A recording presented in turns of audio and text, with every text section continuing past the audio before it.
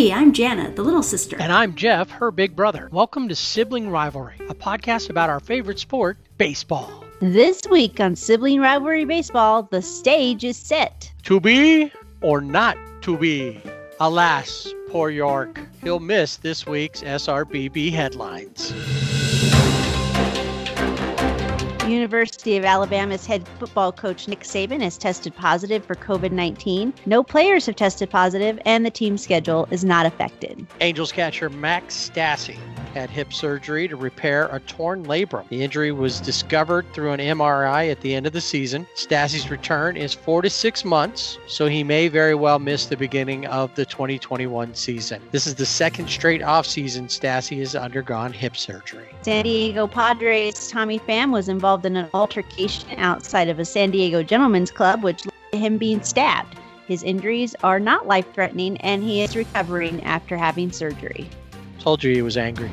For the first time since it started in 1949, the NFL Pro Bowl has been canceled due to COVID-19 and an abundance of caution. Per the NFL, players will still be selected to the Pro Bowl team. You can find these and past week's headlines on our website, siblingrivalrybb.com. Remember to rate and subscribe wherever you listen, and tell a friend to listen to the Sibling Rivalry Baseball Podcast. There is absolutely nothing like October baseball, and 2020 is no exception. More excitement, more intensity, more anxiety, more craziness. There's definitely something to be said about the expanded playoffs. Made for probably a better end to this season just because of the oddities of it all. It made it feel like a longer season. Of course, with the excitement and the craziness, both league championship series went a full 7 games. Only the third time this has happened since the expansion of the playoffs in 1994. And both series had teams that had to come back from being 3 games down. The way that these series went almost caused this show to have a much different tone. Yeah, I was totally prepared to be really upset. It was going to be disappointment, upset. We were even talking. The question came up that I believe we probably would have spent a lot of time on, that we probably won't spend a lot of time on today, is it better to make the playoffs and get eliminated before the World Series, or to just not make it at all? Obviously, for the players, it's different, but as a fan, is it better if your team doesn't make it? I was feeling that way, and still a little, just depending on what happens. Yeah, I think it's easier for the fan. It's less heartache. Say, yeah, okay, we'll get them next year. Seems a lot easier. And especially with these 2 championship series, both going 7. I know I saw several different things, but to be a Dodgers fan in the postseason, your consumption of Tums goes up, and you really want to have a defibrillator nearby. I saw that, the defibrillators, a lot of people talking about that. Right before the series started, they bought a big bottle of some sort of booze, and they were ready. And they went like, I'm 2 games in, I'm already done with this supersized 55-gallon drum. This championship series could have been a lot worse, because even if the Dodgers don't make it, we're not happy about that. But it could have been exponentially worse, because the Asterix could have gotten in. They also played to a game 7. Yeah. And they came back from a 3-0. I was really thinking when Tampa Bay was up 3-0, and I'm like, they finally got the memo that the Twins didn't get. The A's obviously didn't read. They got it. And the Twins, it wasn't out in time. The series is over before the memo could be distributed. Right. Yeah. Wasn't posted in time. Then I thought the thought of the Asterix actually maybe possibly being in the World Series. Well, obviously they're cheating. That's another part that we would have gone a different direction on, because the conspiracy theories would have flown. And honestly, I believe that if they made it to the World Series, Manfred was involved. Yeah, he helped them. My oldest son, who is a casual, he'll come in usually to something about baseball. Is this game over? But sometimes he gets into it because he knows enough about the teams. And he said, they're totally cheating. Why are they cheating? I'm like, well, they're just standing there, you know, they're cheating. So even everybody knows they're Even still the cheating. casual, Even the casual fan, teenage boy, yes, who's more is interested. well aware. Right, Yeah, he's more interested in video games and yeah, Bob's Burgers than he is. that's exactly right. But he knows that they're cheating. All right, so let's take a look at the AL series before we get on with the Dodgers and the National Leagues. And a little bit later, we'll talk about the World Series matchups and go from there. 7 full games for the Rays and the Asterix. Some interesting things. And one thing that I've learned by listening to the announcers, even though they'll call out, oh, he's having a bad game or whatever, they'll not look at it and say, oh, this is a bad bullpen or this is a bad this or they don't have anything here. They'll always make the better of it, even when that's not true. Or if they do go bad, they'll say they were really good in the regular season, but the postseason, they always seem to have an issue. There was a lot of bad and just a little bit of good on both sides. There were things to step up and look at, but all of it, when you look down at the numbers and then you think back about the games, it seemed to me like there were more times that both teams were in a position to win and they blew it, had bases loaded and couldn't get anybody in. The bats went dead. It wasn't because the pitcher was just a wizard and was throwing stuff that nobody could hit. So let's start there. Your thoughts?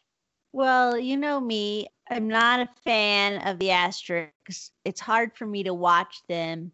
And I used to like Dusty Baker, and now he's kind of on my list too of the Asterix. And I was very invested in the NLCS. But looking at the games, the Rays, I think what really helped them win or get to where they are is their defensive plays.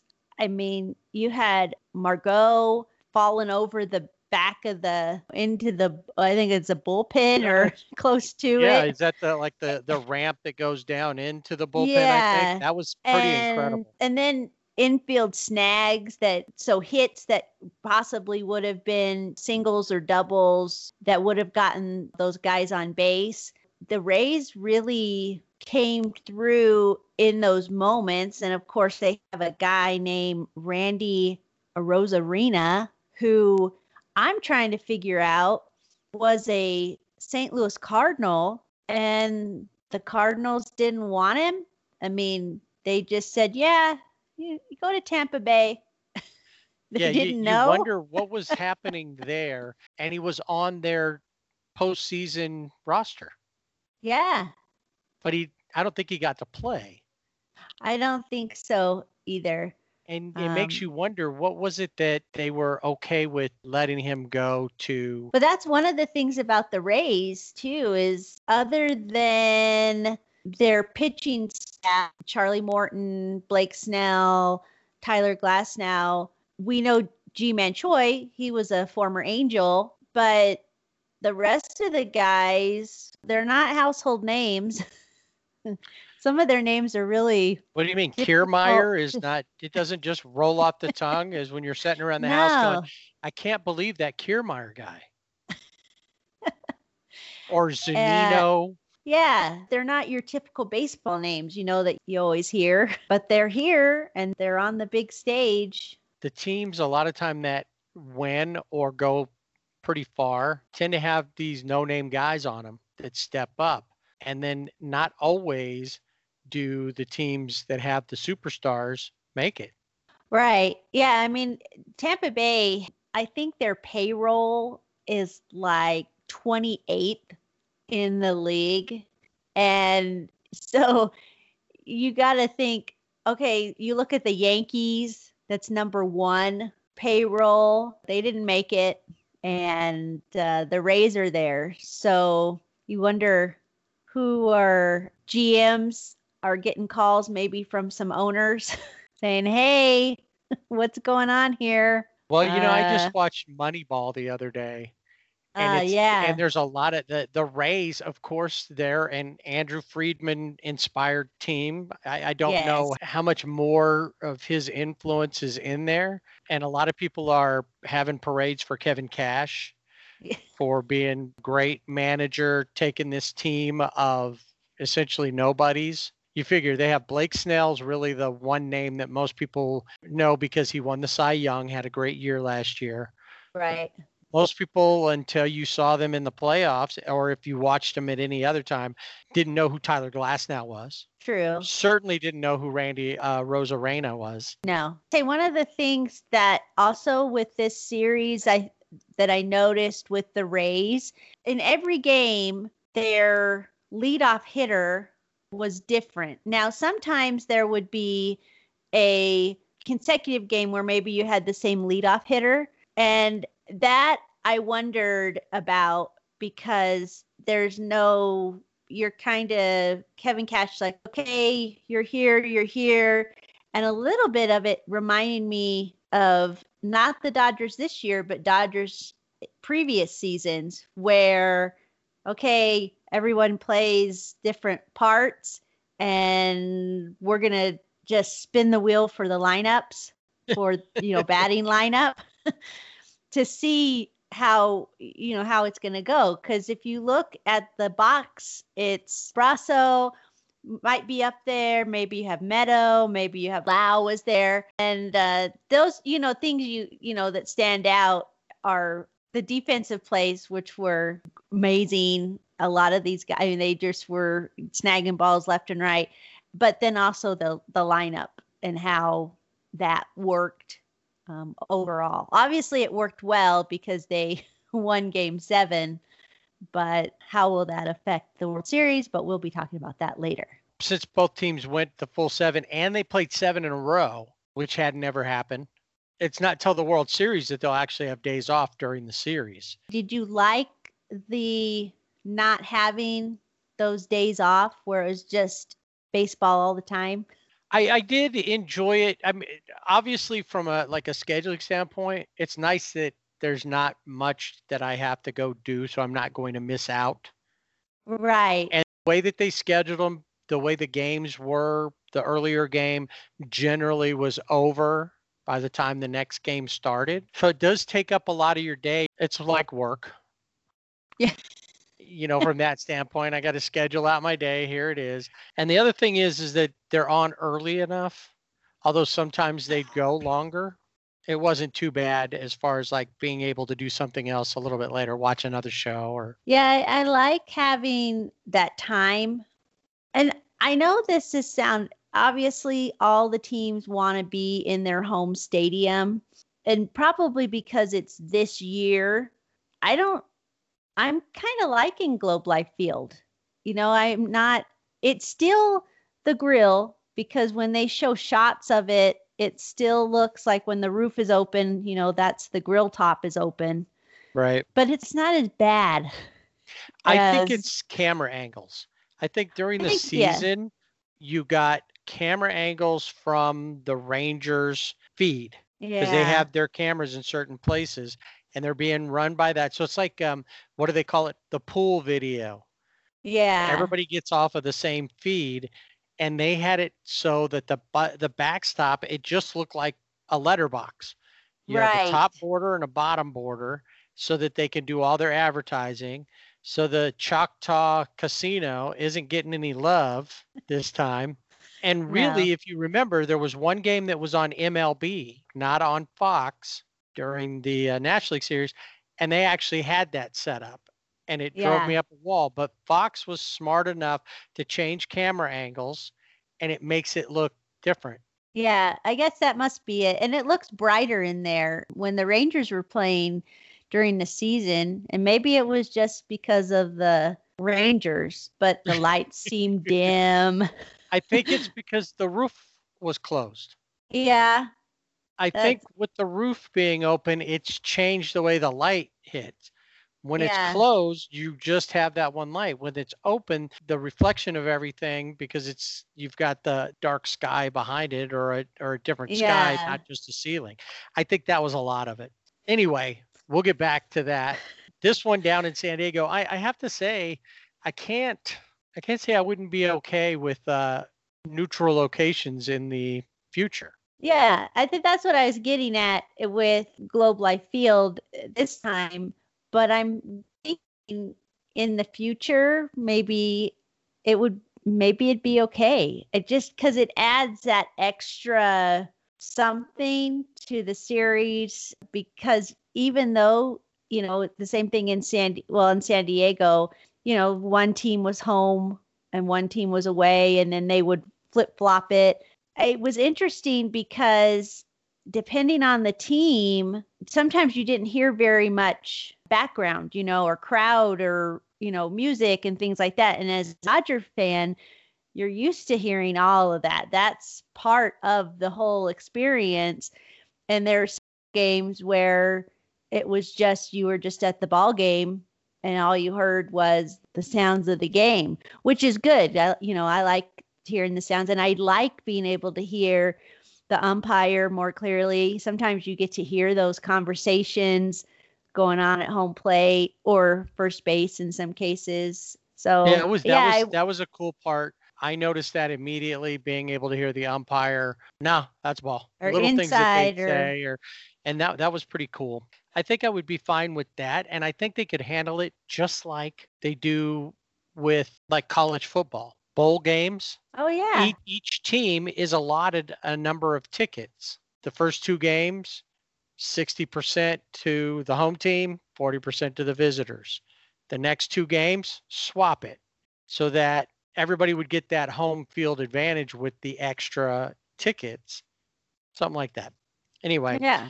that's definitely something we need to submit to a new commissioner down the road. For now, we'll take a look at this series. As we talked about for the Rays, Randy Arozarena was the MVP of the ALCS, hit .321, 9 hits, 6 runs, 4 home runs. Get this, he hit 7 home runs in the season, and through the playoffs, he has hit 7 home runs. And he's not done yet. Presumably, he could hit more. I'm hoping just maybe one more at the most. He's a rookie, and he just took over in the playoffs, and he's been their driving force. He's been their big name. Yeah, and he's been the one that has gotten the guys going. Yeah, he's the 4th rookie and the first rookie position player to be named MVP of a league championship series. I also saw that he has an affinity for cowboy boots. So we'll see how that works out in Texas for him. He's going to fit right in. Yeah. But yeah, these guys, like I was saying, up and down the lineup, it wasn't, went 7 games. But yeah, there were a lot of times where bases were loaded and they couldn't do anything. They couldn't get a run across. It wasn't, obviously, because it was 7 games, it wasn't lights out. But with Tampa Bay, they're scrappy. And especially with all of their names, they just kind of fit in.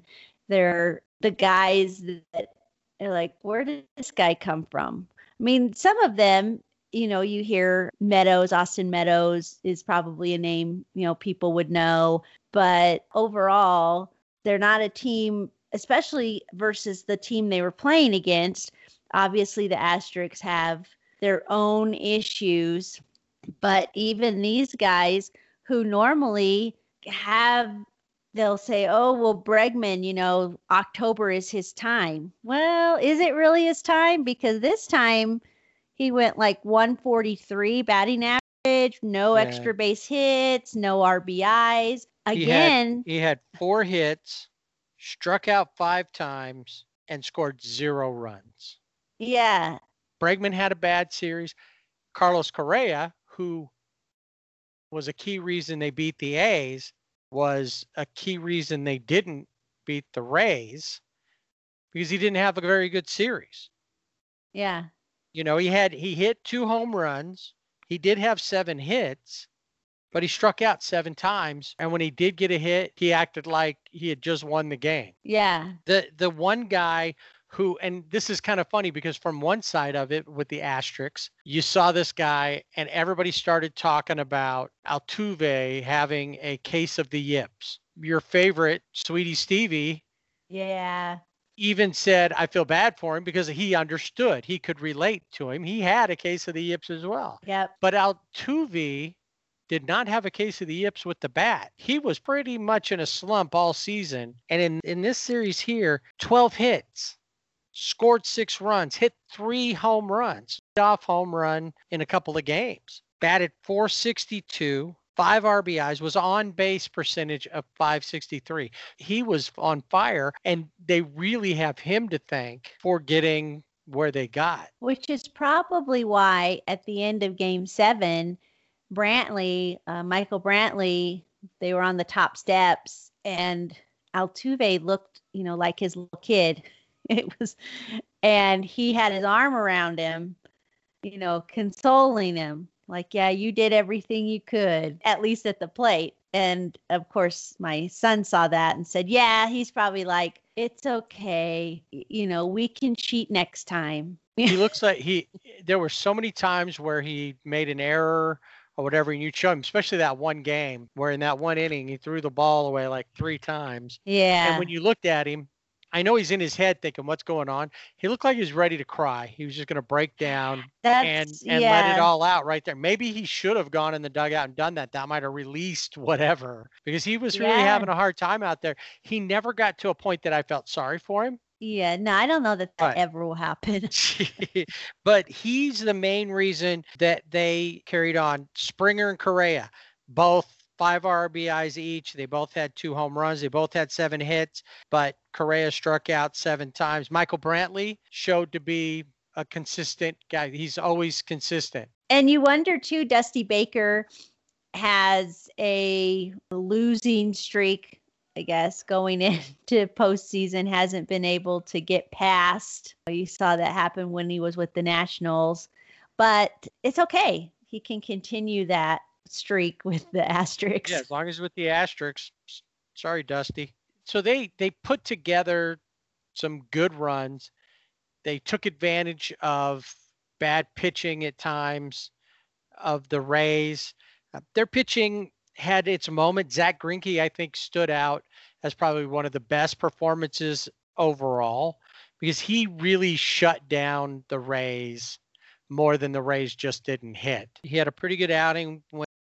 6 innings, only gave up 2 runs, struck out 7. Urquidy pitched pretty well in his second outing. He pitched twice. He came in relief, and then he started a game. He didn't look too bad over 2 games, 7 innings pitched, 3 hits, 2 runs, 6 strikeouts. McCullers lost both the games he pitched. He had his moments. He looked all right. I mean, he did strike out 18 over the 2 games that he pitched, so that's not too bad. Gave up 7 runs. Framber Valdez, I think, is really their ace, especially with no Verlander. Right. I was just going to mention, when you look at their pitching staff, Greinke is going to stand out. And he's pretty consistent. I mean, he's not flashy. He's one of the guys that likes not having fans, doesn't like to be bothered with that whole scene. So he just comes in, does his job, and that's it. But yeah, Verlander's out, and he's out, next season. And you've got all these rookies coming in that, have done a decent job. I mean, they got to the ALCS, but yeah, they don't have anybody that's really, when you look at like a 1, 2, 3, they don't have that. Coming out of the bullpen, Ryan Presley, Brooks Raley. Those were the 2 guys that seemed to be able to shut things down. That's why there was stranded runners in a couple of situations, because they came in, shut it down. Enoli Paradas and then Christian Javier overall were the least effective. Javier did have an inning when he came in and just looked lights out. But overall, that was the thing, the pitching, well, everybody talked about. Now, Houston's bullpen was weaker in all of these series. We found more and more that the most important part of any of these teams was the bullpen. The bullpen figured in mightily in every single game of both series. Yeah, definitely. And that's the one thing coming in too, when we talk about no days off. And, when you have a day off, it gives those guys in the bullpen, some rest. But this time they didn't have any days off. So how does that affect the arms? How do you utilize the guys in the bullpen? That becomes an even bigger issue than who's leading off in the lineup. Tampa Bay, their pitching looked about the same. Charlie Morton was the standout, won both the games that he pitched, gave up no runs with 7 hits, struck out 11. Blake Snell went 2 games, 3.0 ERA. He gave up 3 runs, 9 hits. You look at the numbers, it sounds better than he looked at times. He wasn't the ace that you expected, and he has had problems throughout the playoffs.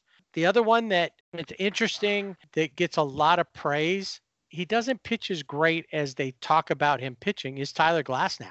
Yeah. Probably of the starters, he had one of the worst outings. Got the L in game 4. Zach Greinke pitched really well. Tyler Glasnow in that game, he did go 6, but he gave up 4 runs on 8 hits, only struck out 5. And you would think he has that Randy Johnson size, but he doesn't have the Randy Johnson attitude. No, I don't think there are very many people who have that attitude. Probably not, but he doesn't. When you see him, he's pitching. He looks like he's good, but I feel like there's a competitive edge missing to him. Yarbrough had a pretty decent game. Ryan did. That he was the winner of game 3. And then they went on that skid 3 in a row. Game 4, it started out like you thought they were going to take it. And then the wheels fell off the bus. Glasnow did not come through like he should have. Out of their bullpen overall wasn't bad. Probably the 2 guys that were least effective were Shane McClanahan and Nick Anderson. Both high ERAs, gave up a lot of runs in a short amount of time, and they just didn't have it. Luckily for us, they came out strong in game 7. The Rays did. Put it to them. Willy Adames. When you look at his numbers, if you just look at the basics, it looks like he just had a so-so series. It'd be batted mid-200s. But then you look at his on-base percentage, he had the highest on-base percentage of any of the Rays at 444 because he walked 9 times.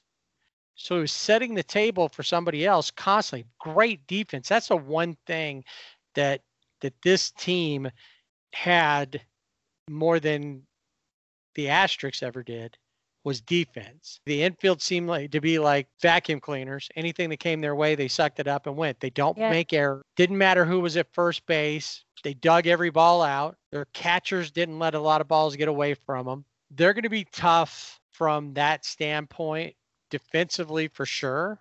I'm not sure, and we'll talk more about how things match up in a little bit, how they completely match up for the World Series, how this will all even out for them, and if they have any advantages versus the Dodgers. It's time for Dodger baseball. Great googly moogly. The Dodgers really put Dodger fans through the ringer. And they didn't, I don't know if it's better that the front end to make us think that the world was coming to an end and then went, just kidding. Or if it would have been better if maybe they would have just 1-1, 1, 3, 5, and 7. Yeah. I don't know. It's crazy how this series went and how many times you wanted to turn it off or did turn it off or threw your hat on the ground and jumped up and down on it or cursed out somebody. One guy, though, was not cursing about either team, and that was Dan Rather. Dan Rather, the old newsman, tweeted after the series was over, "Congratulations to the Dodgers edging out the talented Braves in a heck of a Game 7. Since I had no rooting interest, I could sit in awe at the beauty of this beautiful game. That mirrors something, I don't remember if we mentioned it before, but like watching the Braves and the Marlins, watching the Rays and the Yankees. You could sit back and enjoy the game because you didn't have a rooting interest in that game. A lot of the American League games, I wouldn't have had a rooting interest if the Asterix hadn't made it because the Angels weren't there. But I constantly had to be involved to root against the Asterix. Yes, that is important. Always disappointed up until Game 7 of the ALCS. Yes, but now with the NLCS, Rays. and I said this all along, they need to just sweep all the way through so that there's no issues with the pitching staff playing 7 days in a row. Like we talked about before, we learned, especially in this series for both teams, that the bullpen turned out to be far more important than any of the starters. Yes. I think in the first game, when you look at the starters, just thinking of the starters, in that first game, you see and you saw why Max Fried is a Cy Young candidate. He was on point and he limited the Dodgers in that first game to 4 hits, 1 run, and 9 strikeouts over 6 innings. Kike Hernandez's home run in that game was the only run that he gave up. And offensively in that first game, the Dodgers were 4 for 31. And it's like, who are these guys? And it's not like replaced them. We've been robbed and we were replaced with the pod people. It was Invasion of the Body Snatchers. And it's not like they were getting beat and it just became, a struggle, because Walker Buehler had one of his better outings of the whole season, not just the playoffs. He threw 5 innings, only gave up 1 run as well, and struck out 7. So he had a very similar outing to Max Fried. If you just look at the score, you're like, well, that wasn't good. Walker Buehler didn't have a good game. But when you look at the box score, it tells a different story. And unfortunately for Walker Buehler, as you mentioned, it wasn't bad. He had 7 strikeouts, which he normally has in postseason. He strikes out 7 or more. But for Walker Buehler, the only thing that was trending was his pants. Right. Well, that's what happens when you lose. Hey, any pub is good pub. Isn't that what they say? That's true. Well, he didn't really like it because he did get asked about it. I think the person who loved it the most was Trevor Bauer on Twitter. Loved that was trending. Bueller's pants. Bueller's pants. The one question is still, why does Jocelyn look like I should be tossing him a gold piece to go buy a Christmas goose so I can take it to Tiny Tim and family? Or flip him a nickel for a newspaper on a corner somewhere, extra, because he looked like he was wearing knickers out there. Yeah, anyway. Every time they just stand out. But okay, so the Dodgers had some wardrobe issues with this. But in Game 1, you had Walker Buehler on the mound. Max Fried was great for Atlanta. And their bullpen came in and were lights out. But Dodgers bullpen, Blake Trinan gave up 3 hits, 3 runs, and a home run. Jake McGee, a hit and a run. The run he gave up was a home run. Did not look good that first game. And a lot of Dodger fans are fatalist, I guess. First game, that's it. I'm never watching another game, and we need to fire this guy and get rid of this guy. Now, Game 2, the Dodgers lost, but they lost 8-7, and it was still an L. But I felt energized after that game because the offense woke up. I agreed with you and with Blanca, because she was like, hey, look, they only lost by 1 and they came back. And I think that Planet Head and I both said the same thing. I was like, why didn't they do that in an inning earlier? So they really needed to do that. They had time. And I was okay with at the end of that game with A.J. Pollock coming up because he'd come through quite a bit this season. course, it didn't happen. From the idea of energizing, I'm still kind of sitting on the fence with it because it's at the end of the game. So I'm thinking, I don't know. It could. I hope it does because they seem sluggish until then, but they felt like the high-powered offense. If you've not really watched the Dodgers, you would say, what's all the fuss about after game 1 and most of game 2? For the first 6 innings, it was 7-0. Right. And again, it was the pod people. They had not only were the pod people there, Kershaw wasn't on the mound. And he was supposed to be on the mound for game 2. Right. We find out he had back spasms. Last minute scratch. And Tony Gonsolin, who had not pitched in any of the games thus far, gets the start going against another rookie, Ian Anderson, who, while he only threw 4 innings, didn't give up any runs. He struck out 5 for Ian Anderson. He looked dominating. And I think that he was helped by the pod people to look as dominating as he did. He did pitch great. Because they couldn't. I'm not going to take that away from him. Yeah, he pitched well. He probably looked better because the pod people were in the batter's box. But Tony Gonsolin, he came in to pitch, and I think it was September 26th. I think the last time he had pitched. It's the end of the season. Yes. Once again, the Dodgers bullpen. Baez came in, 1 hit, 1 run. Okay, not bad. Alex Wood with 2 hits, 1 run. And Adam Kolarek, who normally is, pretty much 1, 2, 3 guy, has done really well. But this postseason, he doesn't look comfortable. He pitched 1 inning. There were 3 hits, 1 run, home run, and that was it. And 2, when we look at the Dodgers, we've talked about this before, but this was especially glaring, was who is the closer? Because Kenley Jansen is not in that role. Are you sure about at this point? Well, I maybe has a foot in the door. We know if they had started it in the 8th, that rally, what potentially could have happened in the 9th based on what happened in the first inning of game 3. Yeah, game 3 was unbelievable. First inning, the Dodgers were up for 32 minutes and they scored 11 runs. Max Muncy hit a grand slam. It was crazy. I mean, you had Jock Peterson hit a home run, Edwin Rios. It was just unbelievable. And yeah, if they had had that spark an inning earlier in game 2, we would have seen maybe a 1-1 instead of 2-0 with the Dodgers. Julio Urias, he came in, he pitched 5 innings, he had 3 hits, 1 run, 2 walks, 2 strikeouts, did give up a home run. That was the Ozuna home run. And that was it. Kenley Jansen came in, pitched the 6th inning, felt good about that because it's like, okay, we've got enough runs that we should be okay.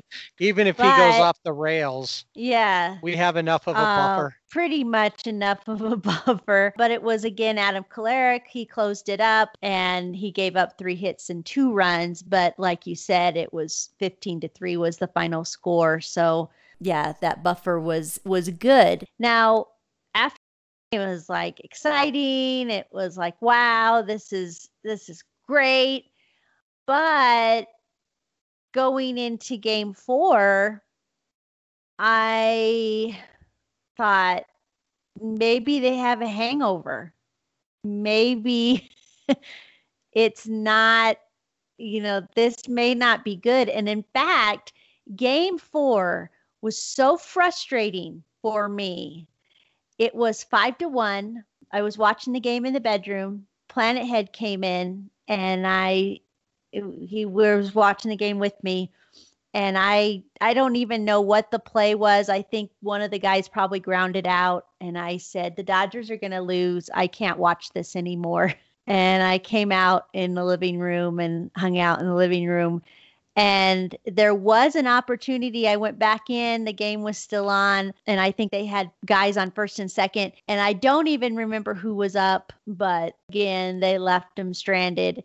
And it was just frustrating because in game 2, they lost, but you saw the offense come alive. Game 3, the offense exploded. And then in game 4, the Braves had this rookie, Bryce Wilson, who comes out of nowhere, shuts the Dodgers down, and made me turn the game off because I just couldn't put myself through that game. I couldn't do it. It was definitely a tough one. And yeah, you're definitely asking 3 questions. Who's Bryce Wilson? Why is Bryce spelled with an S? I wondered And that. who's the obnoxious lady in the stands who looks like she's chewing out? She's like, those videos where they're like, oh, a Karen goes off videos that have been out this year. Yeah. She looked like that. She had her mask pulled down. She's yelling. You can see the spit. You could see it just going all over the place. And that was the wind game. It was the wind game, and it was Kershaw Day. I brought up a little bit ago about people,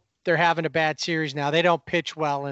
This is where Kershaw always choked. Yeah. I don't think so. And I want to defend him. I've seen him pitch poorly in the playoffs. He's been part of all 8 National League West division winners. He pitched 5 innings. He did give up 4 runs. He did give up a home run. He did only strike out 4, which is unusual for him. Yeah. But for 5 innings, he was great. In the 6th inning, first guy up, Ronald Acuna Jr., ends up with a infield single technically and ends up at second because of an error. Then back-to-back doubles. Now, had Acuna been thrown out or not allowed to get to second base, that could have changed everything. That's where it fell off. But he pitched 5 good innings. So it's not like he was shaky and Dave Roberts didn't take him out. He had a pretty good outing. He didn't choke. You've got to give Atlanta credit. They're a good team. They hit well. And the guys that were hitting that were Freddie Freeman, Marcell Ozuna. Acuna Jr. had not a great playoffs at all. Overall, he was good defensively, but offensively throughout, he was not what he has been in the past. Yeah, and in this game, he was 2 for 4. That's probably his better game of all of the games. He is one of those guys that bats first and he, top of the lineup, he gets on base and the Braves need him to get on base because he provides that excitement for them. It gets their dugout going. You could see the guys, kind of waking up. Really high energy. Just watch when almost. Something happens. He's sitting like in a spot. Whenever something's about to happen, he's up high so he can jump over the railing. He looks like he's going to dunk a basketball. He's so high up. I kept waiting for him to land wrong and twist something. With the Dodgers in that inning, Clayton was out there, and should he have pitched to Ozuna? Ozuna hit a home run off of him, and then he hit a double. Did he go 2 batters too long? Yeah, but the way he looked, I don't think that this was one of those times where you could clearly see that he should come out. Right. I agree with that. I think, he looked good. So it wasn't a bad outing. Gratterall follows up and gives up 3 runs in just a third of an inning. So he only got 1 out. He came out. McGee and Gonzalez both gave up no runs. There was 5 pitchers in this game. And so this momentum you thought of a 15-3 victory in game 3 comes into this. The wind couldn't figure out what's the point in having a retractable roof if you're not going to close it when you have bad weather. And apparently a cold front had come in. All the Dodgers were wearing heavy jackets, or at least the coaches were anyway. Yeah, it was probably like, 60. Right. That's freezing. I know. So it didn't carry over. The wind didn't help. We had wondered why the roof was open. Didn't know if it had something to do with local guidelines because there are real fans in the stands. We didn't talk about that. This is the first series where there were actual fans. Yeah. So I checked. There's no guidelines there about having people indoors. Just a certain percentage can be there. That was it. I think you found out about why the roof was open even though it should have been closed. Yeah, so during the regular season, the Rangers whether that roof is open or closed. During the postseason, it's MLB. And because there are fans there, now in Texas, you can have 50% capacity at stadiums. And they felt that having the roof open was better because the fans were there and COVID, and instead of having recirculated air, they had that air. But it was really I mean, you could see Kershaw on the mound in his, uniform. It was just the sleeves were flapping and uniform. Yeah. And the guys, Freddie Freeman, he had trouble seeing the ball at the plate, at least in that first, when they started off. Max Muncy, they were all. It held the ball up going out of right field. There was home runs there, but they were to left. There was more of a swirling wind. It really just looked uncomfortable to be out there. And if it's cold too, on top of it, and you're not used to doing that. And my whole time is like, close the daggone roof.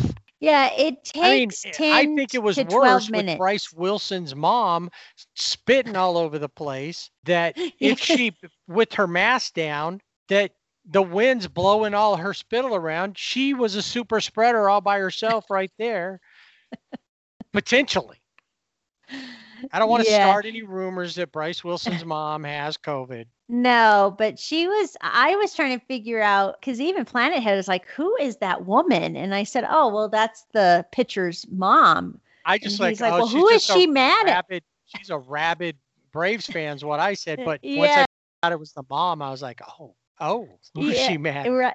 Yeah, he's like, who's she mad at? And I'm like, I don't know. Her son is pitching well, or maybe she was upset because she found out that Bryce really should be spelled with a C and not an S. They're making fun of him because he's got that. I don't know.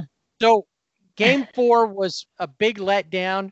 There was a lot of things that happened, but it wasn't a great game per se, unless you're a Braves fan. Braves walk away from that 10-2. And then in Game 5, it looked like this was going to continue on. And in fact, for the first part of the game, it was almost, I think a lot of people would resign themselves to the fact that this is probably done. Yeah. AJ Minter, it was a bullpen game. AJ Minter, bullpen, he's a reliever, comes in and looks like Cy Young. He looked like Sandy Koufax. He looked like any great pitcher, Bob Gibson, any of these pitchers that we've talked about in the past. He looked like Shane Bieber this year. Yeah. Regular season Shane Bieber. So he comes in, he starts off the game. He only throws 3 innings, strikes out 7, gives up no runs. Another weird outing management-wise for Dustin May, I think. Dustin gave up 2 runs. Gonzalez gave up a run. They used 7 pitchers, so it was basically a bullpen game for both sides. My favorite moment of this game, though, obviously is when it turned so that it was less of, oh my God, it's over, to wait, we might have a chance. Right. Was when the Dodgers version of Will Smith and the Braves version of Will Smith went against each other, and the Dodgers version won because he hit a home run. Yes. Now, before that, classic, that matchup, of who's going to get the I Am Legend, and it was the Fresh Prince. It was Max Muncy getting the walk to get him on base, which then Will Smith he worked the count. He was 0-2. You got to go back to back because Max worked it to get that walk, which was probably the turning point in the game, really. Yeah. And then for Will Smith to do the same and then hit a home run off of Will Smith, which I have to say, Joe Buck and John Smoltz were the announcers for this game. Correct me, but I'm pretty sure that Dodgers Will Smith, his parents were probably surprised when Joe Buck said that Will Smith on the mound was the namesake for Will Smith at the plate. Wow. Yeah, that Yeah, I thought, okay. I don't Unless he was think just trying to so. joke around, like, Well, okay.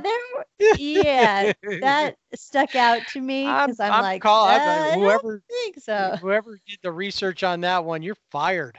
That Yeah, was wrong. he hit a home run off of his namesake, but So the Dodgers overcome the previous game and take out the Braves 7-3. I do want to mention in this game, and this is something that we'll see again by the Braves, that also is a turning point, is in this game, Mookie Betts made a catch that was phenomenal. And Marcel Ozuna was on third base, and he broke too soon.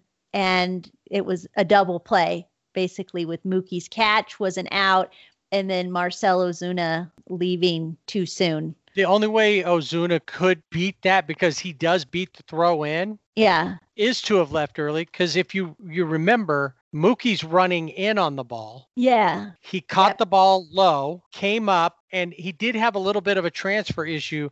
If he hadn't had that, he definitely would have got Ozuna. But it wasn't as close as that sounds. But he had forward momentum. So when he threw the ball, he got there quick. If Ozuna had fully tagged up, and obviously in the replay and the challenge, it showed he was a good foot or two off of the bag when he started to. He had gone back to the bag and then came back off of it before the catch. And you have to you have to tag up and then leave after the ball's been caught, not when it's in the process of being caught. It has to be fully seated in that glove before you can go. It was clear that he didn't do that, and that made a big difference. I think there's a couple of major defensive plays. There's another, Mookie had another play where he denied a home run in another game. That stands out, and then there's another one we'll talk about in Game 7.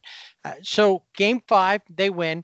Game 6, another matchup between Walker Buehler and Max Fried. About the same, only that Max Fried, 6 2/3, gave up 3 runs, only struck out 5. Walker, on the other hand, went 6 innings, didn't give up any runs. Yeah, it's the Walker that you want to see every time on the mound. Well, when you think about it, he pitched 2 games in the series.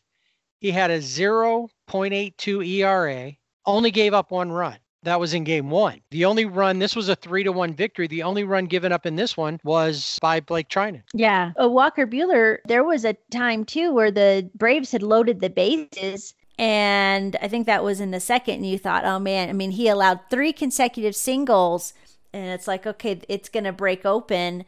And he went on, he struck out Austin Riley, he struck out Nick Markakis, and then Christian Pache grounded out to get out of that inning. And I think for him, that was big. It was big for everyone, but especially for him, because the confidence that he had going into that by giving up those singles and then to come back and strike out 2 and have a guy ground out was really huge momentum wise going forward in the game.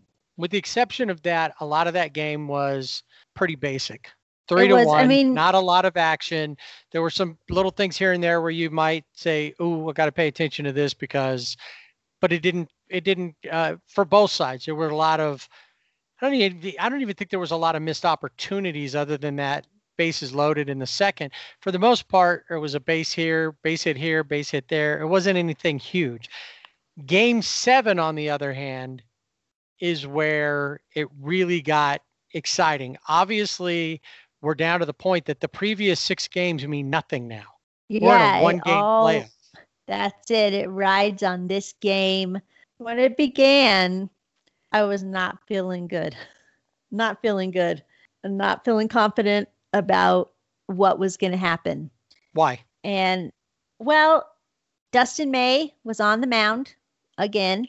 He pitched 1 inning, but his first 2 batters, straight walks. Oh, yeah, 8 straight pitches. Right. 2 walks.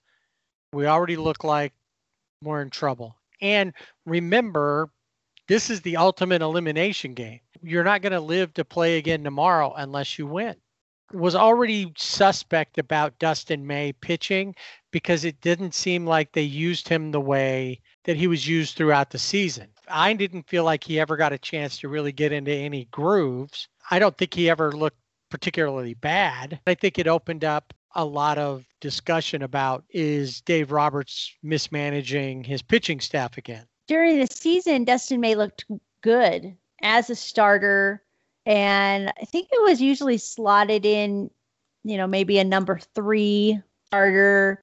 Now in the postseason, you're scratching your head because you're trying to figure out, okay, if he's only coming in this game 7, he pitched 1 inning. He had 1 hit, 1 run, 1 earned run, 2 walks, which were those first 2, and 1 strikeout. But that's all he pitched. He pitched 1 inning. And it was like, what's going on? Why did you even run him out there if he wasn't going to go more than just 1 inning? And then you had Tony Gonsolin, who has also looked really well again during the season, back and forth. I think, I said Dustin May was maybe a number 3 starter. Tony Gonsolin kind of fits in that role too, 3 or 4. And he comes out and he pitches 2 innings. He gives up 2 hits, 2 runs, had 3 walks, 1 strikeout, 1 home run. Dustin May and Tony Gonsolin, who during the season looked really good, had carried a heavy load a lot of the season. They did, and these 3 innings that they pitched were not good for either of them. They didn't look good, didn't look settled. Just Tony Gonsolin couldn't find, it seemed like he just couldn't find the zone. So yeah, a lot of people, especially at that beginning of the game, and that's why I was feeling really uncertain about what was going to happen, is because you're thinking, all right, we got Dustin May, but he goes 1 inning. We got Tony Gonsolin, he goes 2 innings. Who's going to come in? Where is this thing going to go? In the first part of it, it's 2-0 within the first 2 innings. Ian Anderson back on the mound, which made this a pretty incredible game because you had 2 rookies going after one another in an elimination game, 7. And I think this is the first time that 2 rookies, there's been rookies who have pitched elimination games or game 7s in the past, but not 2 at the same time. He goes 3 innings and gives up 2 runs. So when he's out, the score is tied 2-2. Or no, sorry. When he goes out, it's 3-2 because Gonsolin gives up the other run. So at that point, and it kind of sits there at 3-2 for a little while you're like, what's going to happen? Is this how it's going to be? You're not seeing the bats. Oh, no, we've gone cold again. Yeah. And they bring in AJ Minter, the hero of game 5. Even though they lost, he really looked good. And he proceeds to give up a home run to Kike. So it's it's tied now. You're at 3-3. And the Dodgers counter with another one. This group, even though been around an extra couple of seasons, Julio Urias comes in. Now, if you remember, he started that blowout game in game 3. And there was a lot of conversation about, was it a good idea to let him pitch 5 innings in essentially a meaningless game from the pitching standpoint? You have a huge lead. Why? And obviously you couldn't take him out. He hadn't even been on the mound yet. He's already up by 11. He's got a cushion to pitch with. A lot of people are like, they should have just done his 3 hitters and then call it a day. So that way he's saved for the rest. Well, all those people who thought that was the case, about it, thought, well, okay, that makes sense. We were all wrong because Julio came in and threw the same amount of innings that May and Gonsolin did, only his 3 were perfect. No runs, no hits, no walks, no errors, nothing. He had perfect 3 innings and really brought the game home. Because of him, they end up winning this game. He was the final 3. Blake Treinen threw 2 before that. So they had 5 straight perfect innings after the original 2 left the game. All the speculation at the end of this game was that Julio would probably go 2 and Kenley was up throwing in the bullpen in the 9th. Now, by this point, the only thing that had to happen was to tie the game. And while most people would say this was the play of the game, when Chris Martin of the Braves in a hurry to get back to record a new Coldplay album, gives up this home run to Cody, Monster Jack, that Cody admired as he should have. And had it been Ronald Acuna Jr., I'd have been cussing at the TV. But it was Cody, and I was like, yeah, you do that, Cody. Bat flip, bat flip. Do all the annoying things that other guys do that I don't think are annoying when you do it. And they get that 4-3 lead, but that's not even the play of the game, because Atlanta was in a position to break this game open, but a pretty good defensive play. Who am I kidding? An awesome defensive play was about to happen. Yeah, so we have Mookie Betts, right field. Fences in our Globe Life Field. One is like 8 feet and the other one's like 6 feet. And Mookie Betts has been phenomenal. He took away a possible home run, or at least an extra base hit, from Marcell Ozuna, leaping up to grab a catch. He had the run that we talked about with the Ozuna base running error, where he got that because he was running in and caught it. This one was absolutely amazing. Freddie Freeman at the plate. The ball it's gone. You think it's over, it's gone. And Mookie Betts brings up his Dodger glove, that blue and white striped glove, and robs Freddie Freeman of a home run. It was amazing. That was an incredible play, but that's not the one I'm talking about. The play of the game. This changed everything. Justin Turner, ball hit to him. He goes home to get the runner from third in a rundown. It was second and third. So the runner off of third's in a rundown. Doesn't do a very good job. It was Dansby Swanson was in the rundown. So they get him blocked, and then normally it takes a while, and the runner will move so that will stay in it long enough so that the runner from second can get to third. Whoever's in the rundown is going to stay there long enough so if there's other players on, can move up. In this case, he made an error in judgment on the ball. Justin Turner stretches out, tags Swanson, spins, throws to third, and the runner coming from second is tagged out. Double play, pretty amazing. And right there, that cut off the legs of the Braves, at least in that inning, trying to score. And it was the most heads-up play, because a lot of times you get one, but you won't get the other one. But Justin not only got him stretched fully out, everybody's putting Superman memes up with him stretched out and a cape on. This was an incredible heads-up play. Mookie saved the game. There's no doubt about that. But this one changed because this one was more demoralizing. Yeah, that really was a game changer. You saw JT, he tagged him, I think it's on the calf, for him to be fully stretched out, tag the runner, pivot himself to throw to third with Corey Seager being perfectly placed to get that double play. Huge game changer, really good third baseman, and really smart, because a lot of, like you said, a lot of guys should probably go one, but not get the two, or right, even be aware. That's the bigger thing. He was fully aware of what was going on and knew he was going to make it happen. And if he hadn't, it still would have been a pretty incredible play. But the fact that he did get it there and they got that out made it exponentially. So the Dodgers go on because of this defense. They go on to win this game because of those plays. Mookie's, stopping that home run obviously played a big part, because that changes the complexion of the game then too.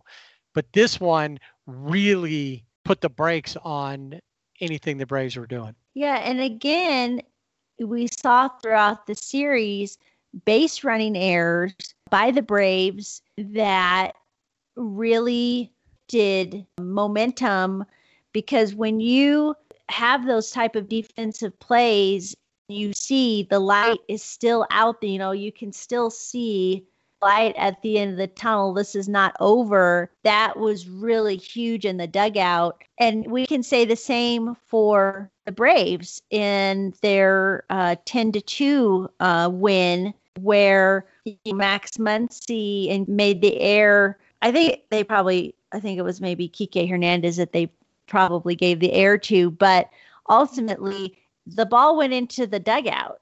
That's Max's responsibility. That gave Ronald Acuna Jr. the ability to take second base because of that. And then Marcell Ozuna, I think at that point, hit a double. So those type of things where you have those, it could be it could be a base air, it could be a throwing air, it could be base running air. Those really can shift the tide in a game. And we saw that especially in this series where things like that happened, and it just made the momentum in the Dodgers dugout get bigger. And for the Braves, it was pretty much, lights out. The Dodgers had a lot of contributors. The Braves had a few as well. Honestly, if the Braves win this series, Freddie Freeman's probably the MVP. He 9 hits, 6 runs, 3 doubles, 2 home runs, 6 RBIs. Ozzie Albies had a pretty good series. Ozuna. Honestly, anybody who doesn't think Marcell Ozuna is an all-star or a big piece of this puzzle for the Braves, you're under a rock somewhere, because he's been the most consistent guy throughout. So they had that. Dansby Swanson continued on and had a solid series.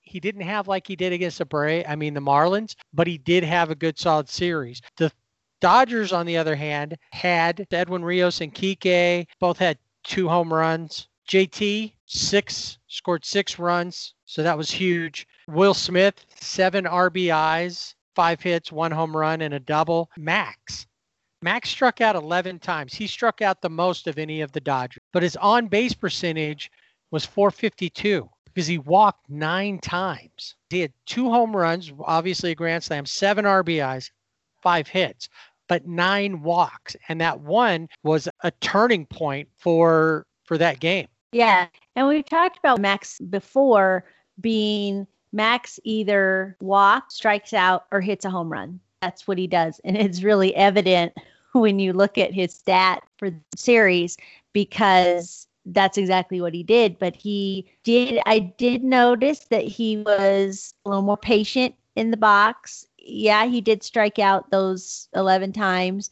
but it was that one walk in particular where he just grinded it out and was able to get on base, which then allowed the classic matchup of Will Smith versus Will Smith. Well, those guys contributed big throughout the series, and obviously Cody's home run won Game 7. There was one guy who contributed the most and got the NLCS MVP, and that'd be Corey Seager. And if you notice, we never really mention Mookie in any of the offensive conversations. Almost everything that we talk about is a great play in right field defensively. It was Corey Seager who led the bunch, like I said, picked up the NLCS MVP, 8 runs, 9 hits, 2 doubles, 5 home runs in this series. Yeah. The only other person that's hitting home runs like him will be playing against him in Randy Arozarena. Yeah. These are the guys. I mean, he hit 310, 11 guys. He was the offensive, everything went through him. He was the conduit this time. Yeah, he really was. We've talked about that before with Mookie. Mookie gets on base, he's the conduit. But this time, Corey Seager took over that role. And you don't ever really see a lot of emotion from Corey Seager. He never really looks sweaty or kind of winded, and he was doing it all. But you did see that emotion pop up when he, there were a couple home runs that he hit that really got the team going. And I think too, the way the dugouts are at Globe Life Field, I mean, they're all of the guys, and you don't always see this, but all of the guys were on that top railing. A lot of times, you see guys in different places, but on both sides, they were all right there. And so when they were making these big plays, that was Mr. Seager. So he was very deserving of the MVP. So the Dodgers are on their way to their third World Series in 4 years. Of course, a lot of people are saying, this is our year. We don't know yet. What we do know is we have a matchup of two top teams in either league, which rarely ever happens. So the World Series is going to be interesting because there's going to be a lot of observations and comparisons. But I think it's going to be huge just because you have two teams that both have similarities that can either pull them down or bring home a world championship.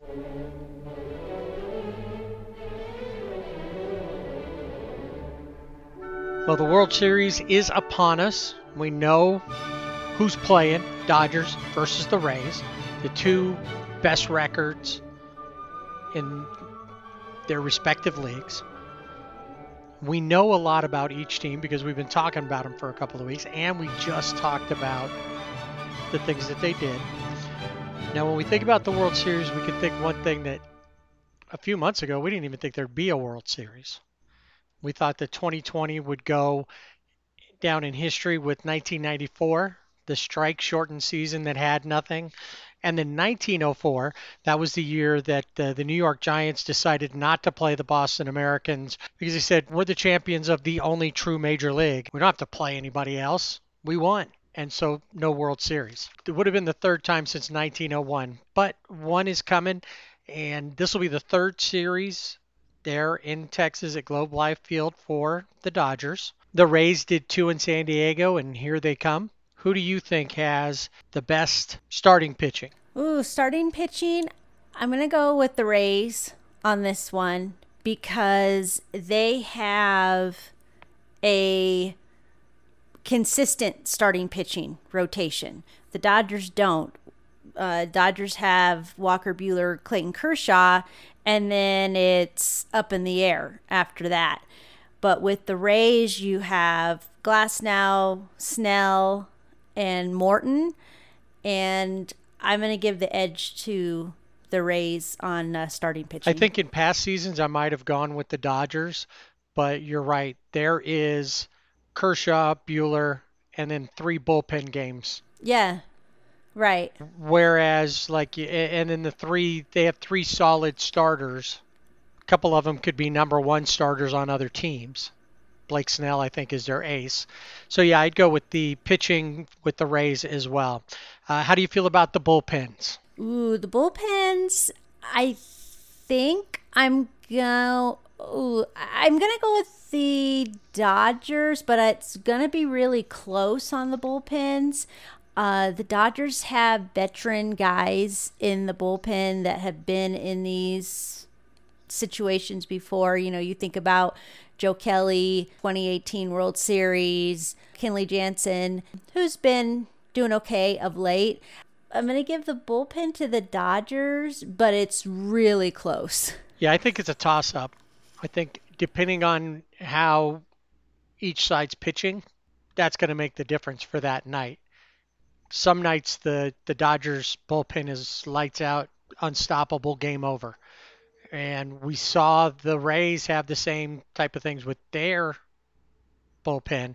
So I think it's a toss-up. I think it's going to be a night-by-night thing. And then finally, offense. Offense, I'm going to go with the Dodgers. I think just from top to bottom, they have really good hitters that are patient in the box. They wait those pitches out. They're not scared to get to an 0-2 count. We've seen that happen with these guys where they'll work the count to their favor, whether it's a walk to bring up, the next guy in line to get something going. So offensively, I'm going to go with the Dodgers. I know the Rays do have guys that can provide power. Like Randy Arozarena has provided a lot of firepower in the championship series against the Astros. And yeah, you had, G-Man Choi hit a home run here, or he seemed to be the one that was the catalyst. And for the Dodgers offensively, just from 1 to 9, the guys are going to get it done.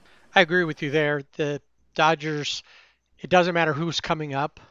There is the possibility that they can drive in a run, hit a home run, whereas you don't necessarily see that even with the guys that you would expect from the Rays.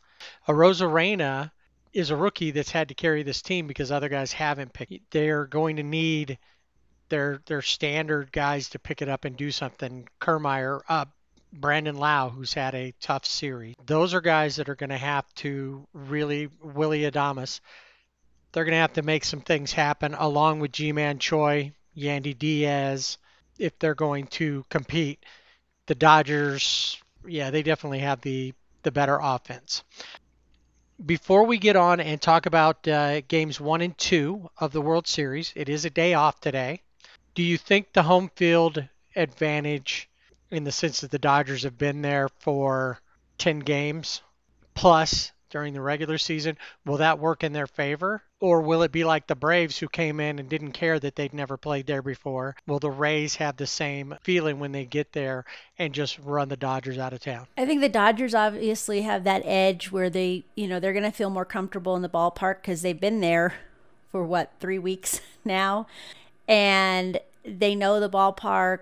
The outfield especially, guys can hit doubles and triples into those corners, and you really have to know the outfield to be able to play it well.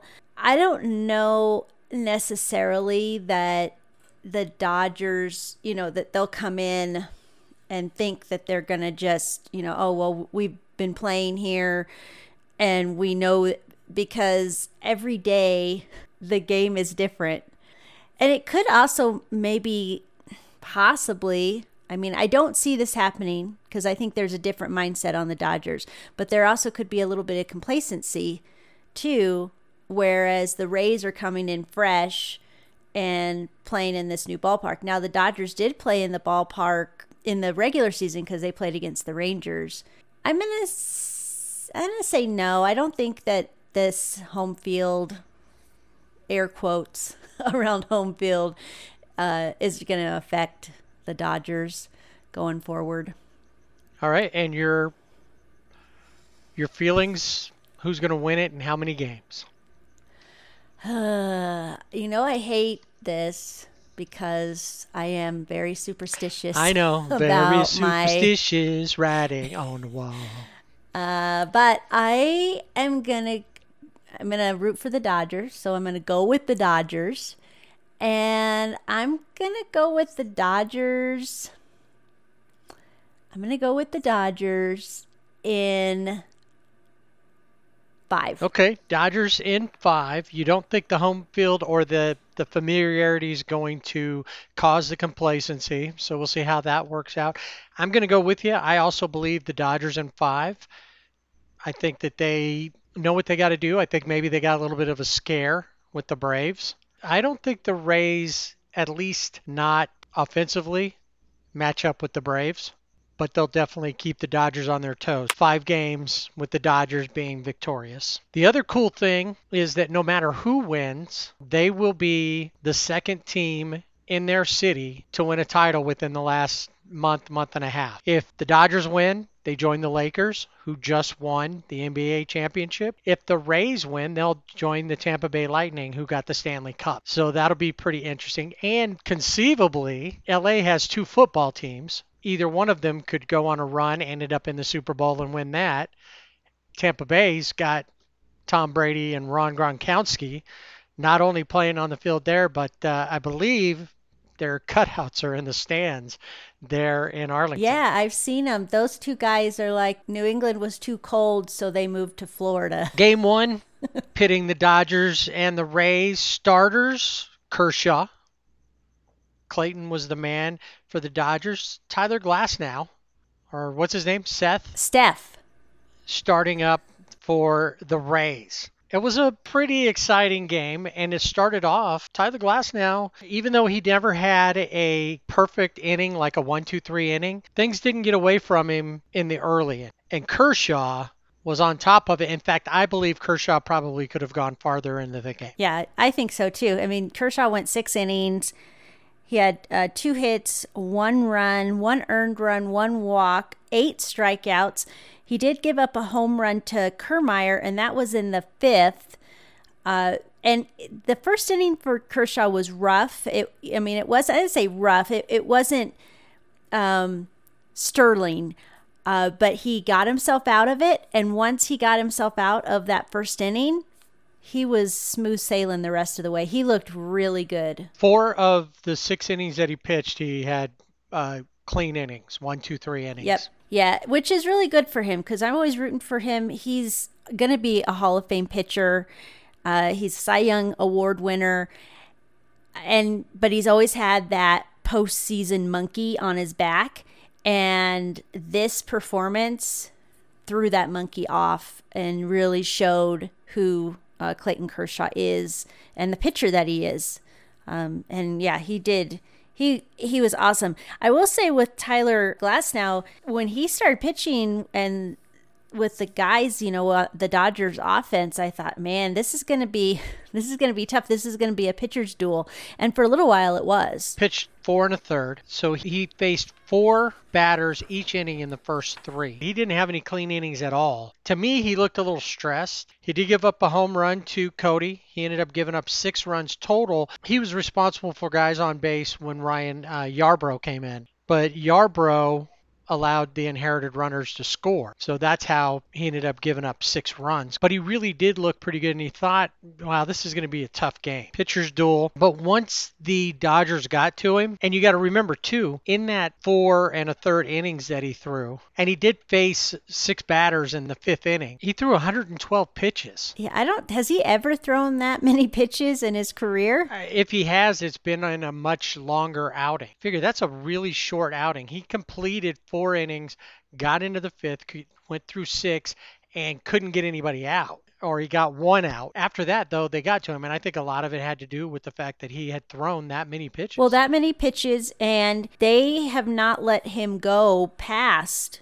I think, usually the 5th inning. He usually pitches 4 to 5 innings. So he's, it was unfamiliar territory for him, and then throwing 112 pitches is a lot for any pitcher, but especially in 4 innings. And you could tell that once the Dodgers kind of they broke through, that's where you could see that look of uncertainty on his face. Like, I don't know what's happening.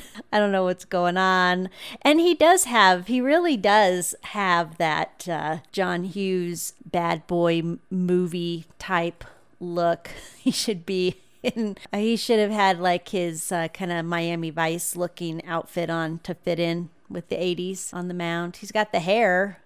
Yes, he does. So Josh Fleming came in after Ryan Yarbrough, who allowed 2 runs to score, the inherited runners to score. Fleming gave up 2 more runs. They're in the bottom of 6. The Dodgers, on the other hand, Kershaw had a pretty solid night. Shaky start, but he held on there. 6 innings pitched, only gave up that 1 run, which was a home run by Kiermaier. Floro came in, only pitched 1/3 of an inning, gave up 2 runs, 2 hits, and that would be where the 3 came from.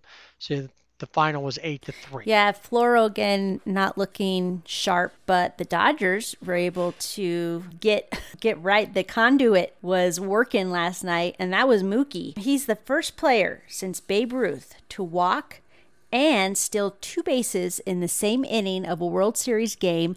And the best part, everybody gets free tacos. Yeah, I felt kind of bad about that because CT3 was really robbed of being the taco king. Yes, he really was. To being the giver of tacos, the rainmaker, because the pitch that he stole second on was ruled a wild pitch or a pass ball. Right. So that took the steal away from him. And then Mookie, who was very defensive in the LCS, he showed those chops, really came through last night, getting home on a ground ball. Ground ball hit the Yandy Diaz.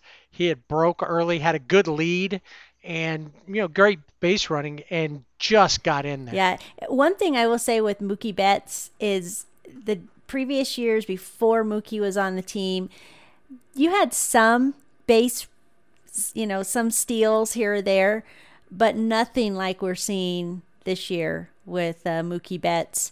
And also we're seeing double steals, things like that we'd never seen previous, because they just weren't running the base pads like that. But it's like, hey, Mookie can do it, so can I. A big play with Victor Gonzalez. Ball hot off a bat, comes right back. He's able to somehow get his glove in there and catch the ball, turn around, and double up the runner on second base. Pretty sweet double play. And Kevin Cash, in his post-game interview, when asked about a couple things, base running, things like that, he said, I still don't know how he caught it.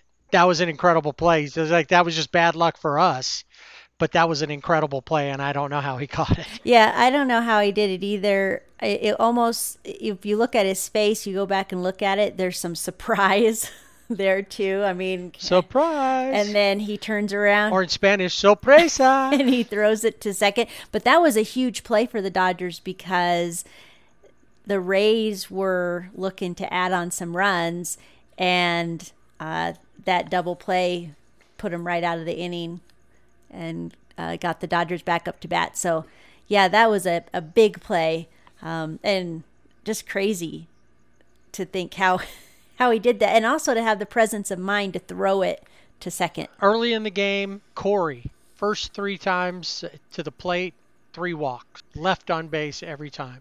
They weren't doing anything, couldn't get anything going, it didn't seem. Then things turned around. Mookie, those 2 stolen bases. He had a home run in the game. Max went 2 for 4 with 2 RBIs. Cody had a home run and 2 RBIs, so I guess his shoulder is fine. Yeah, looked good. Also robbed a home run. Had a really good catch there. I think it would have been a home run. Yeah, it would have been. When they played it back, you could see where he was, that if he had to jump up a little bit, but that ball would have gone over for sure. And then CT3, 2 for 3. And like we said, Corey walked 3 times, but they wasted that. Victor Gonzalez, Pedro Baez, and Rango, Joe Kelly, all pitched pretty well. They closed them out, and they took away Game 1 win and gave millions of Dodger fans false hope for a sweep. I never went into this series thinking it would be a sweep, because you think about the Rays, they had the best record in the American League. They were 40-20, and those guys aren't just going to come in and just roll over. It's not going to be, the Dodgers are going to have to work for their wins. And even in Game 1, there were times where it's like they could have totally lost it on, because of one hit or getting the guys on base, but things happened, like Victor Gonzalez, that double play, which really, I think, saved that inning, because they had 1 out, and it was really looking like the Rays were going to tack on some runs. It did, and luckily, that's when you knew at a couple points where things turned, that line drive back to Victor Gonzalez that turned into a double play. Things like that. When those things are happening, you kind of know that you're probably going to make it through that game okay, because they're falling your way. So let's go to Wednesday night, Game 2 of the series. Feeling pretty good as a Dodger fan that they very well could at least go up 2-0. You have Tony Gonsolin starting, and from what I understand, he was supposed to be the starter, like he's going to go as long as he possibly can. And then Blake Snell, the Rays ace. For the Dodgers, that didn't completely work out the way it was supposed to. For the Rays, it worked out exactly the way they wanted it to work out. Yeah. I felt bad for Tony Gonsolin. He pitched 1.1 innings. One was at 1 2/3 innings, something like that, maybe. 1 1/3. Oh, 1 1/3. Yeah. He had 1 hit, 1 run, 1 walk, had a strikeout, gave up a home run to Brandon Lau, who came into this series 6 for 56. So that was huge for him. Here's where my conspiracy theory starts firing up. Okay. Is right before Brandon Lau comes up, Smoltz and Buck are talking about Brandon Lau and how he really needs to get on things. He's got to get something going, that they really need him to be part of this to have a chance. Yeah. And his first at bat after they talk about all that, he hits a home run. And then he comes up a little later in the game and hits another home run. And at that point you go, what's going on here? Is this part of the script? Am I watching WWF? Well, I know one thing that wasn't part of the script, and it just made me laugh out loud, was I'm trying to think, it was a home run hit, and a Dodger fan caught it, and he had a Joe Kelly shirt on that with his pouty face on the front. But on the back, it said, nice swing. I'll say which. Of course, the cameraman, they don't know that it says that.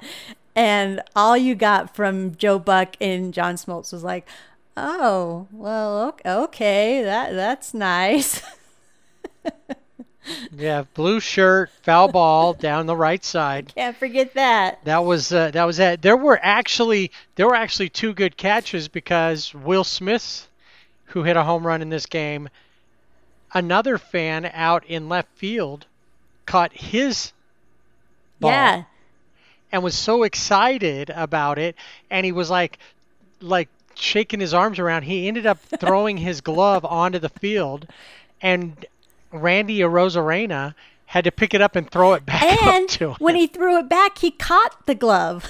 Yeah, it's like, and I think they even said he catches everything. Yeah, and he had that like kind of matrix thing going on when he caught the glove, because he bent back, he like went all the way back. Yeah, he fell kind of back on those chairs, but he Yeah. didn't fall way back. No. Now, there was another thing that I noticed in that section as well, and when he got the ball, he was showing the ball to people, whatever, 2 or 3 rows back, whatever it was, the Right, distance yeah. it was. And I don't know if you saw it, but the usher was over there going, no, don't do that. Because, it's the keep social distance. You're not supposed to trade those things around, right? Right, So yeah. and the usher's trying to tell him, don't do that. He's kind of in the middle going, no, give him back the ball. Don't take the ball. Yeah, don't touch it. Unless you have gloves on. And even then, don't take the ball. Yeah, don't touch it.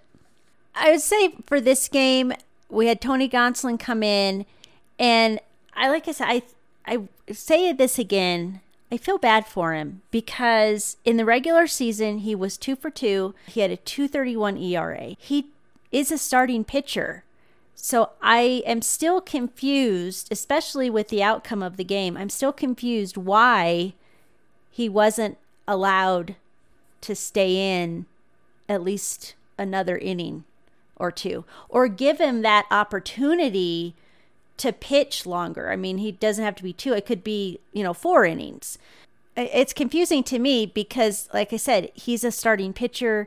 He's been a good pitcher for the Dodgers, but you can see in this postseason that they haven't used him. I don't think they've used him properly. He pitched in game 2 against the Braves, who went 4 and a third innings there, 7 strikeouts, gave up a home run, 3 hits, 5 runs there.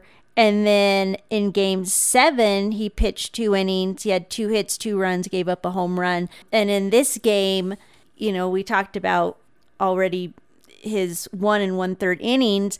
He's got a 6.75 ERA just in this short start. And you could see him in the dugout just talking to himself like, what happened? What went wrong? What am I doing? And I think that's a little bit demoralizing for him as a player. I agree that there's been a lot of mismanagement with Gonsolin and with Dustin May. Yes. Who did end up in this game. Dylan Floro came in to relieve Gonsolin. Victor Gonzalez came in. And really, if you look at it, if the bullpen had locked down, there's a chance that the Dodgers at least are tied at the end of the game Yep. going into Zinnings, or they could have won. But Dustin May, another one who seems to be out of sorts. He's not being used as he had been. He started a lot of games throughout the playoffs. He has been used out of the bullpen more, or like a opener versus a starter. So it's been strange with that. Joe Kelly came in. Gonsolin gave up a run. Floro did not. Gonzalez gave up a run. Then Dustin May gave up 3 runs, including one of those was a home run. And then Joe Kelly gave up a run. Alex Wood and Jake McGee did not give up any runs. Yeah, Alex Wood looked pretty good tonight. There were a couple of little hiccups, but he, pitched 2 innings. He had 2 hits, but no runs and 2 strikeouts. So he looked good. But with Dustin May, yeah, again, you look regular season, he was 3-1 during the regular season with a 2.57 ERA. And again, it's like, okay, if you're going to say, whether it's Gonsolin or May, if you tell these guys you're going to start, let them start. Don't pull them after an inning or bring them in when they're not. I mean, these guys are going to do whatever they have to do because they're team players.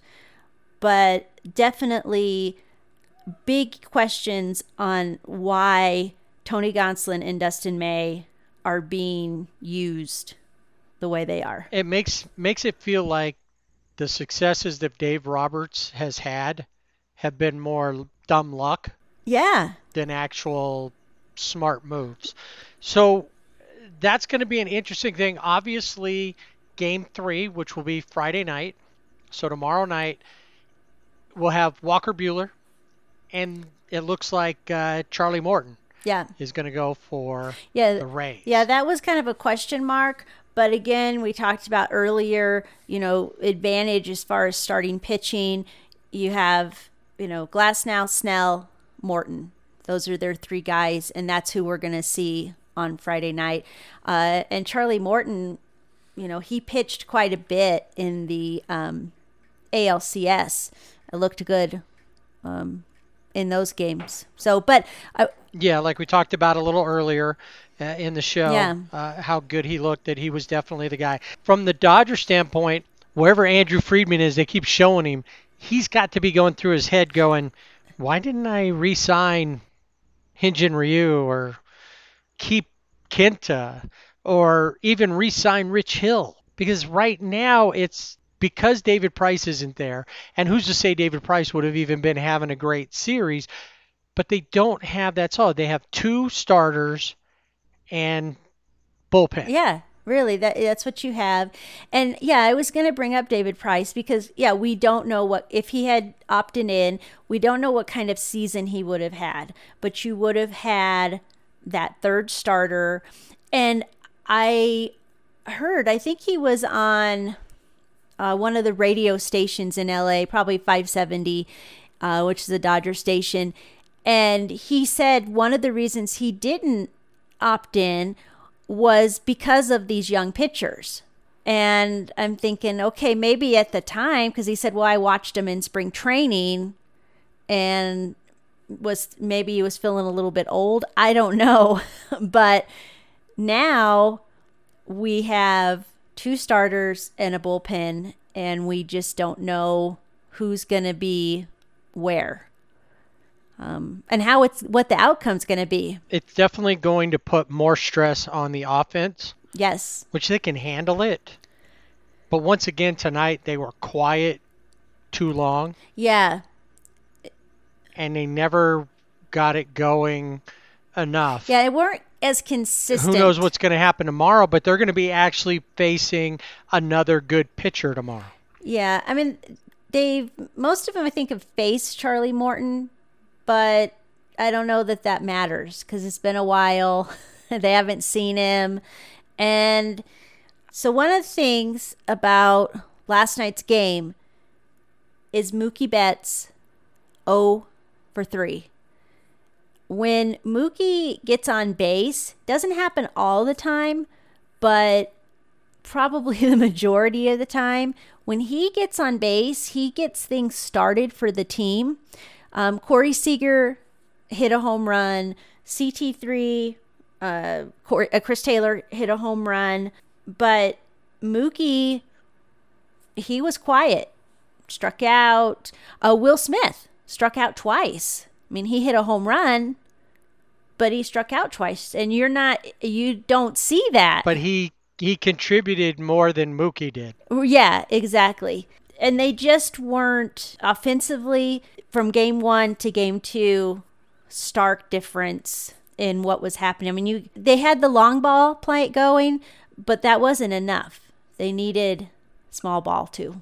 Yeah, they absolutely did. And that was the problem tonight. And that's what I was alluding to with that they've given their fans false hope. Tuesday night, they look like a championship team. Last night, they look like a team that's just happy to be there. They're going to play their best, and hopefully they can win. Yeah. And, I mean, going back, you look at Blake Snell, 4 2/3 innings. He had 9 strikeouts. He did give up the home run to Chris Taylor. And then Castillo came in, Diego Castillo. He faced one batter, and that was Chris Taylor, and he struck him out. Right. He closed out the game. They just weren't able to get past the pitching. The Rays pitching was better tonight because of Blake Snell's start. Yeah, I think that has a lot to do with it. And again, with Brandon Lau, with his home run in the first inning, you get that first run. And I mentioned it earlier. You get that first run. It doesn't mean you're going to go on to win the game, but it gives the team momentum from the very beginning when you get on the board first.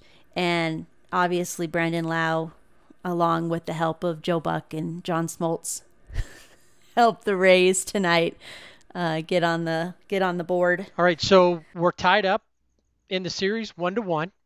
Everything fires back up on Friday night. Not sure why I really wish they would have done the 7 straight games. When we were talking about what we thought about that, you had said, well, there is a debate on Thursday.